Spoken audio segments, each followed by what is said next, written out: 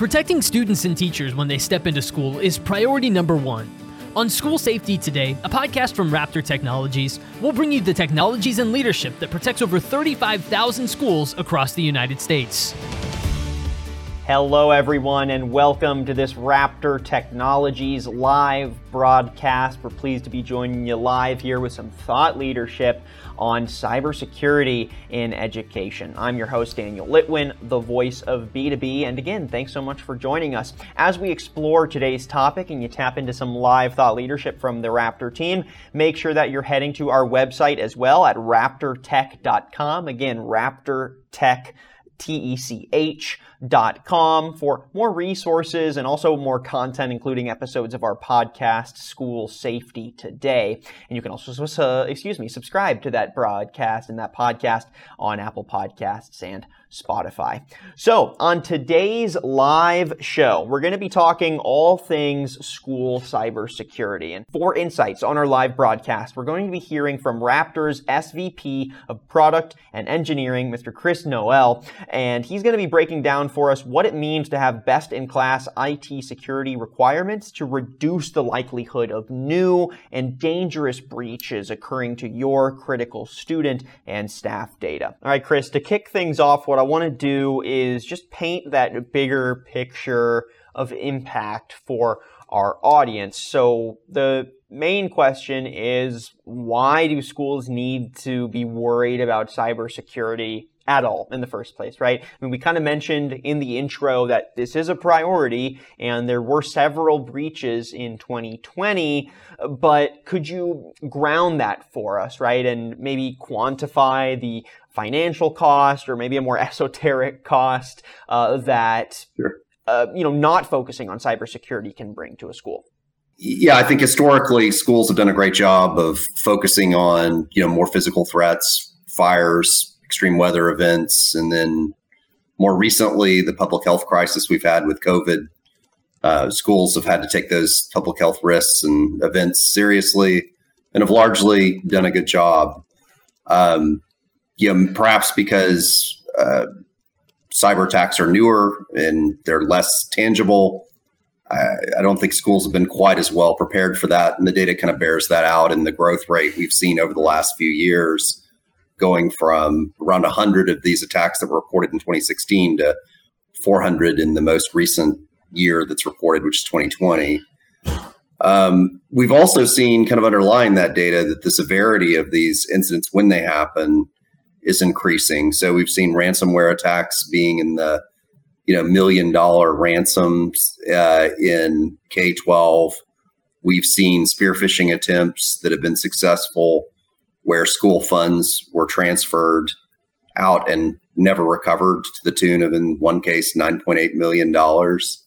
Certainly a bad day, no matter how large the school district. And then, we've seen data breaches that are probably the most severe of these in terms of their impact on the community, that can affect tens of thousands of students and staff records and result in, unfortunately, kind of a long trail of identity theft in the community that follows these kinds of breaches. So, the numbers are concerning, the growth trends concerning, and the severity of these incidents is concerning. I think all building a business case that we should take this seriously. What I want to do now is intersect some statistics from that State of K-12 cybersecurity review that I mentioned earlier. Again, this was a 2020 year in review. It was conducted by K-12 Security Information Exchange and the K-12 Cybersecurity Resource Center. If you're watching this and you want to kind of follow along, you should go to K12cybersecure.com. Again, K12cybersecure.com. You can find the report on there. But again, there were a few specific stats here that I think frame up what you're talking about well, Chris, and that I think are important for our audience and maybe questions that they're even asking themselves already. So on page 3 of the report, there's this breakdown of the most common types of incidents, of cyber incidents in 2020. the huge bucket there is kind of a mix of smaller breaches. So I want to hone in on the second largest one, which is the largest single type of cyber incident. And that was categorized as data breaches and leaks. It was a pretty massive portion here. We're talking 36% of cyber incidents reported in 2020 were data breaches and leaks. So I want to just get your analysis here. How does this actually play out in practice, right? Like, how does this impact the day-to-day of a school's operations, their ability to deliver on curriculum effectively? And is there a cost, either financial or slightly more esoteric that we can quantify here?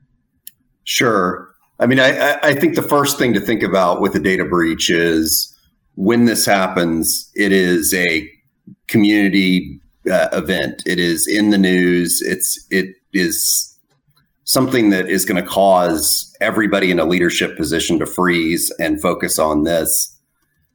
You're likely going to have third-party forensics firms involved analyzing your data. You may have a disruption in service as a result of that. Hopefully not.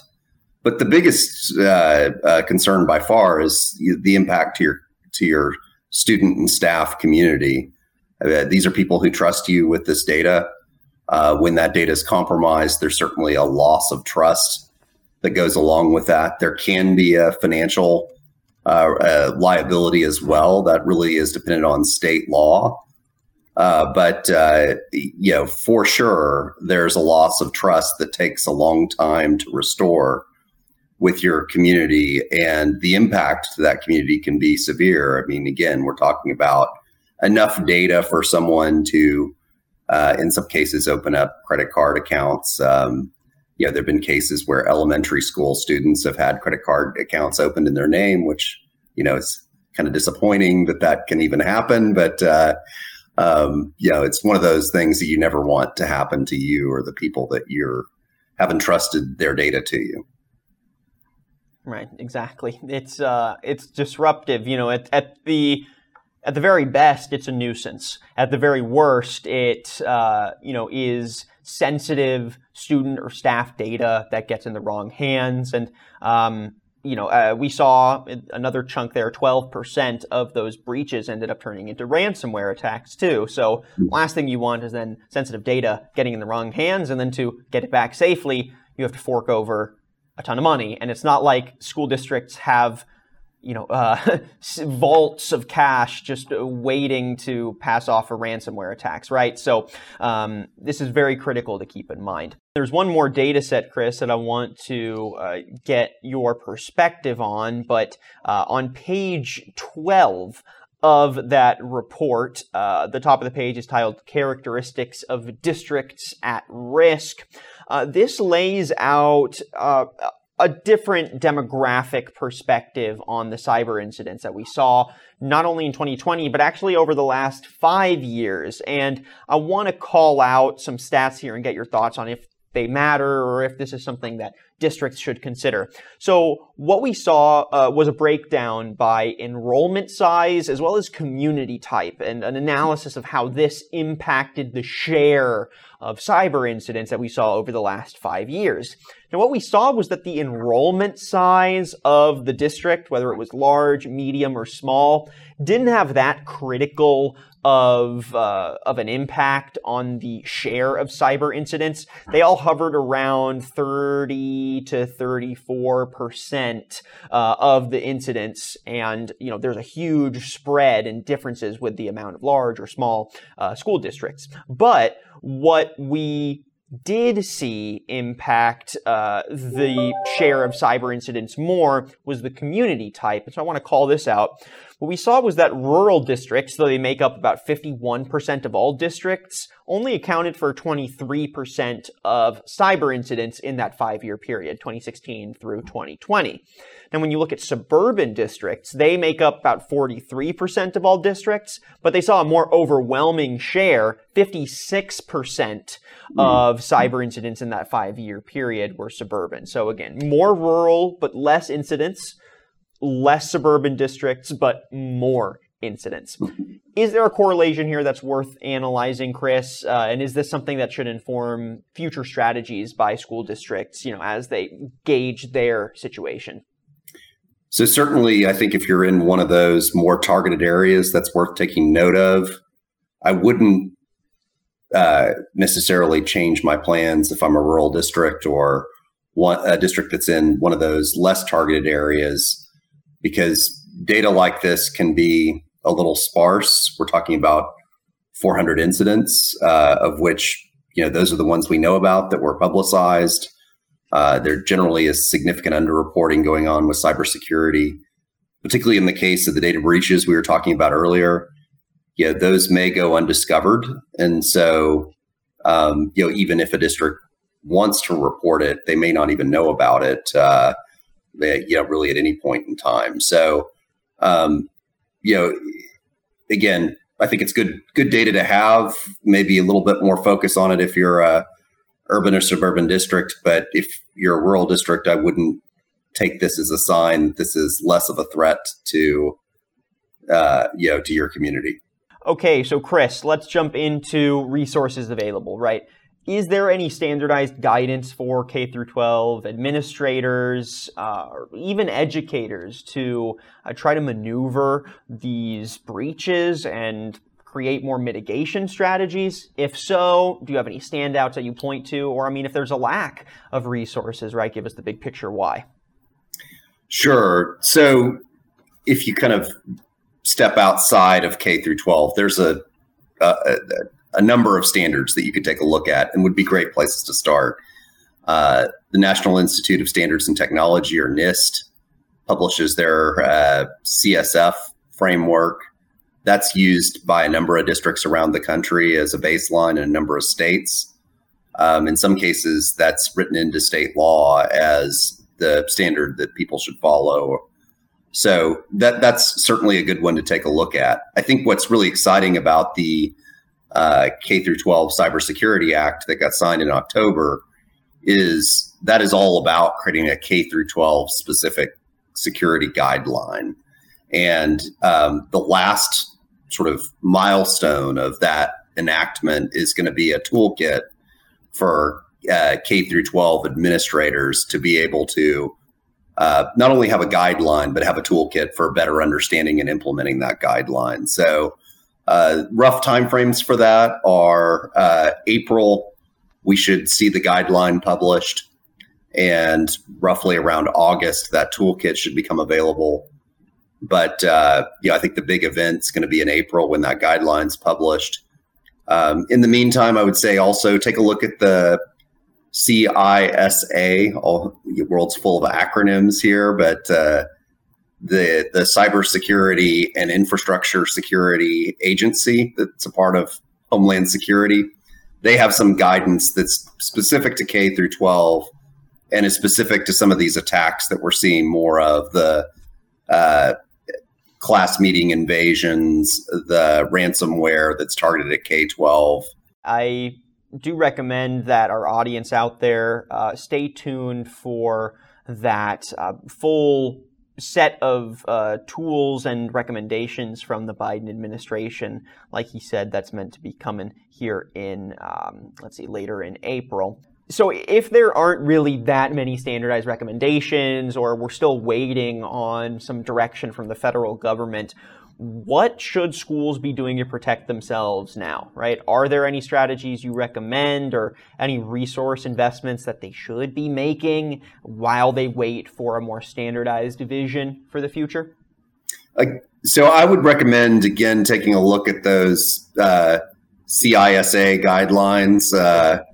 It's pronounced CISA, but I want to make sure that the audience can find it. Again, those are specific to different types of attacks that K through 12 experience, and specific to K through 12. So I think those are great resources to take a look at. Take a look at your vendors. It's never too early to establish a vendor management program. The majority of these data breaches that we were just talking about are actually not data breaches of the district systems directly. They're breaches of the vendors. Some vendor's system that the district does business with. And so it's really important that you not only look at your own security, but anybody that you're exchanging data with, you should be looking at their security as well. Very true. Now, that's a toughie, right? Because as much as you can have oversight into the level of data protections and cybersecurity that your partners have, having influence over the changes they make may be a little harder, right? Do you have any recommendations or strategies there? Is it as binary as if they don't meet your standards, you got to jump ship and find a new partner? Or do you recommend a kind of open dialogue about how existing partners should also be leveling up their cybersecurity investments to benefit school districts? Yeah, so security is very important, but it is one aspect of a business decision about who you ultimately do business with. I would say if someone's not in good shape on the security front or has a plan to get there, that should be a big red flag, and you ought to at least consider what other options you have as a district. Again, the majority of these data breaches are coming from vendors, so you could do everything perfectly to secure yourself, but if you don't also make sure that you're doing business with the right vendors, then you're leaving a big exposure.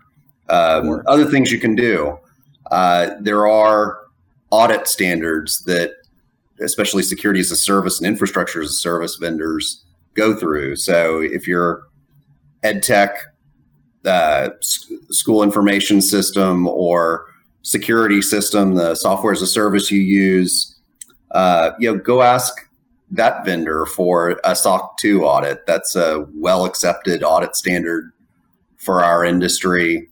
And, again, either that vendor should have it or be on the path to having it soon, because that's really a third party attestation that they're doing the right thing, and that, an auditor has come in and validated that the controls are in place and functioning.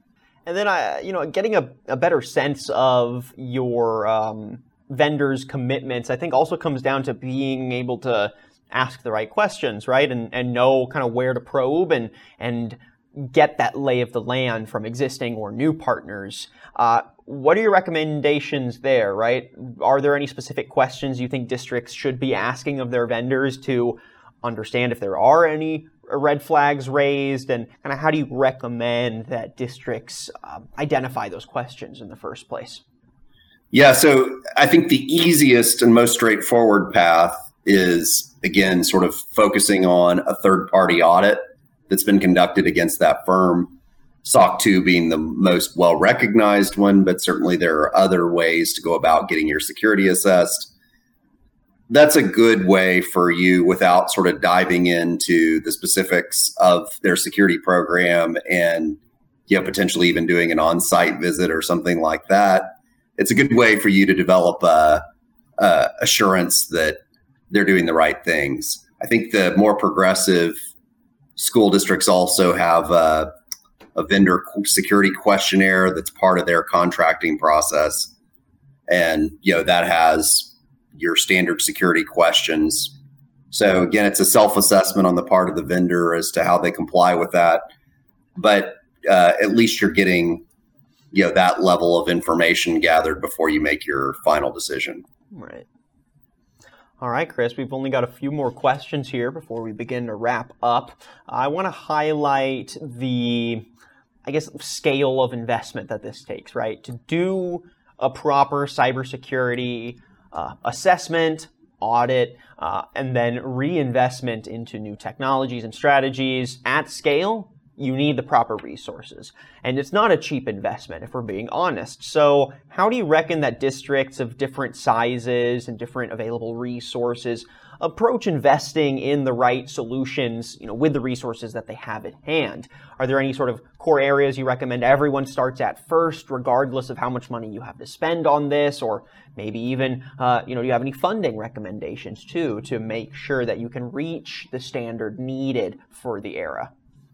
Yeah, so I do. I think that, everything else being equal, in spite of those vendor statistics, districts and, private sector companies as well are going to be better off the more of the more they can move that responsibility to a third party who's singularly focused on securing their application.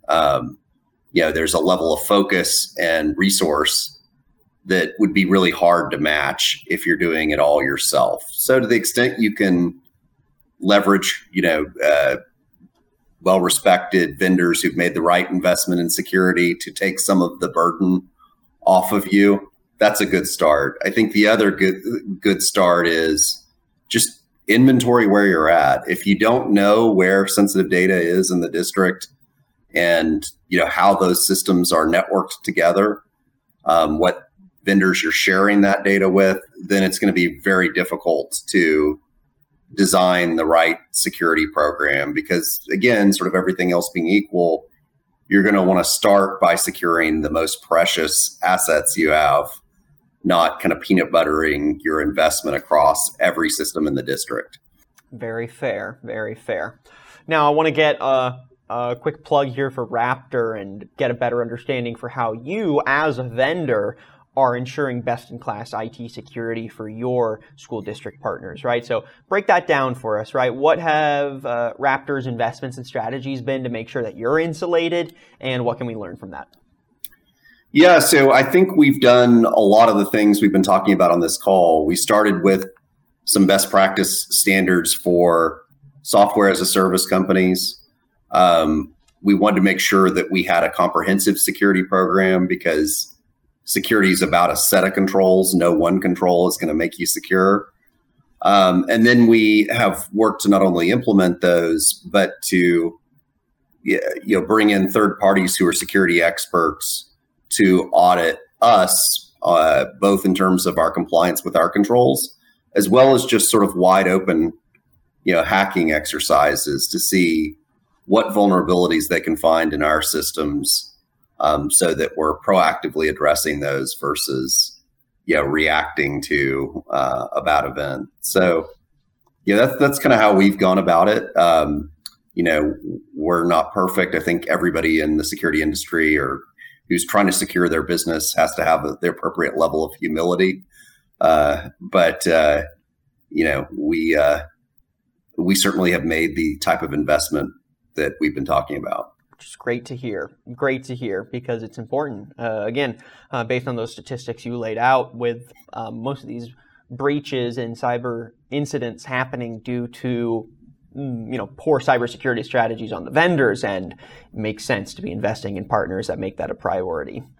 So last main question I've got for you here is circling back to that Cybersecurity Act you mentioned. So again, the Biden administration's K-12 Cybersecurity Act of 2021 has been in motion since October, and I know the education space is eagerly awaiting the federal government's security recommendations and toolkit that's expected to come out in April of this year. Can you give us a little bit of an update on the timeline there, based on what you know of their progress so far, and maybe what school districts can expect from said standards, if you have any of that insider info or can speculate a bit? Sure. So right now the CISA is mid-study. That study should conclude here shortly in February. And we'll sort of get a sneak peek into their thinking as that study gets published. It's going to be more focused on the challenges the school districts have, and a sort of another layer of data analysis, I would expect. And then, that report, that guideline that comes out 60 days later, I think that, we'll certainly get an indication of where the focus is going to be on that, based on where the problems are in this early report. Well, then we should keep our ears and eyes open for those recommendations, and hopefully there is a robust toolkit there that school districts can put in place to meet the standards of the era. But I think with that and those future-focused perspectives on mapping out a cyber strategy throughout this year and beyond, I think we'll go ahead and wrap up our live broadcast, Chris. So thank you so much for your perspective today and for helping us better understand sort of the state of school cybersecurity today, what strategies we should be implementing to get ahead of the curve, and what we can expect to come through the pipeline of strategies and solutions. So again, we've been chatting with our guest, Mr. Chris Noel, Raptor's SVP of Product and Engineering. And Chris, if folks want to find out a little bit more about your work in this space, maybe they want to pull some more insights or advice from you, or they just want to learn more about Raptor's commitments to cybersecurity or your products, where should we point them? Where can they go? Yeah, great. Certainly, hit our website. There's a lot of great materials on there. That's raptortech.com.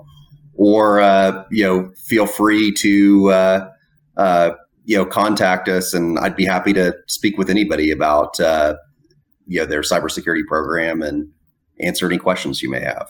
Chris, it's really been a pleasure. Thank you so much for your time today, and I'm looking forward to getting some updates here once those recommendations drop from the federal government. I'm sure we'll have plenty more conversations to analyze the field and reassess our strategies. So thanks again, and we'll chat soon.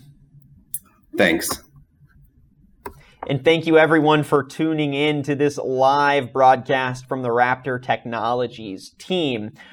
We mentioned on this broadcast several times the K through 12 Cybersecurity 2020 Year in Review. I want to make sure that y'all check that out for yourselves and get a total lay of the land. So make sure you're heading to k12cybersecure.com for that report. And then, of course, make sure you're heading to our website, raptortech.com. Again, raptortech, TECH.com, for more content, more resources, and more analysis of the field. And of course, for more information about how we're playing a role in securing your school districts. I'm your host, Daniel Litwin, the voice of B2B, and thanks so much for tuning into this Raptor Technologies live broadcast.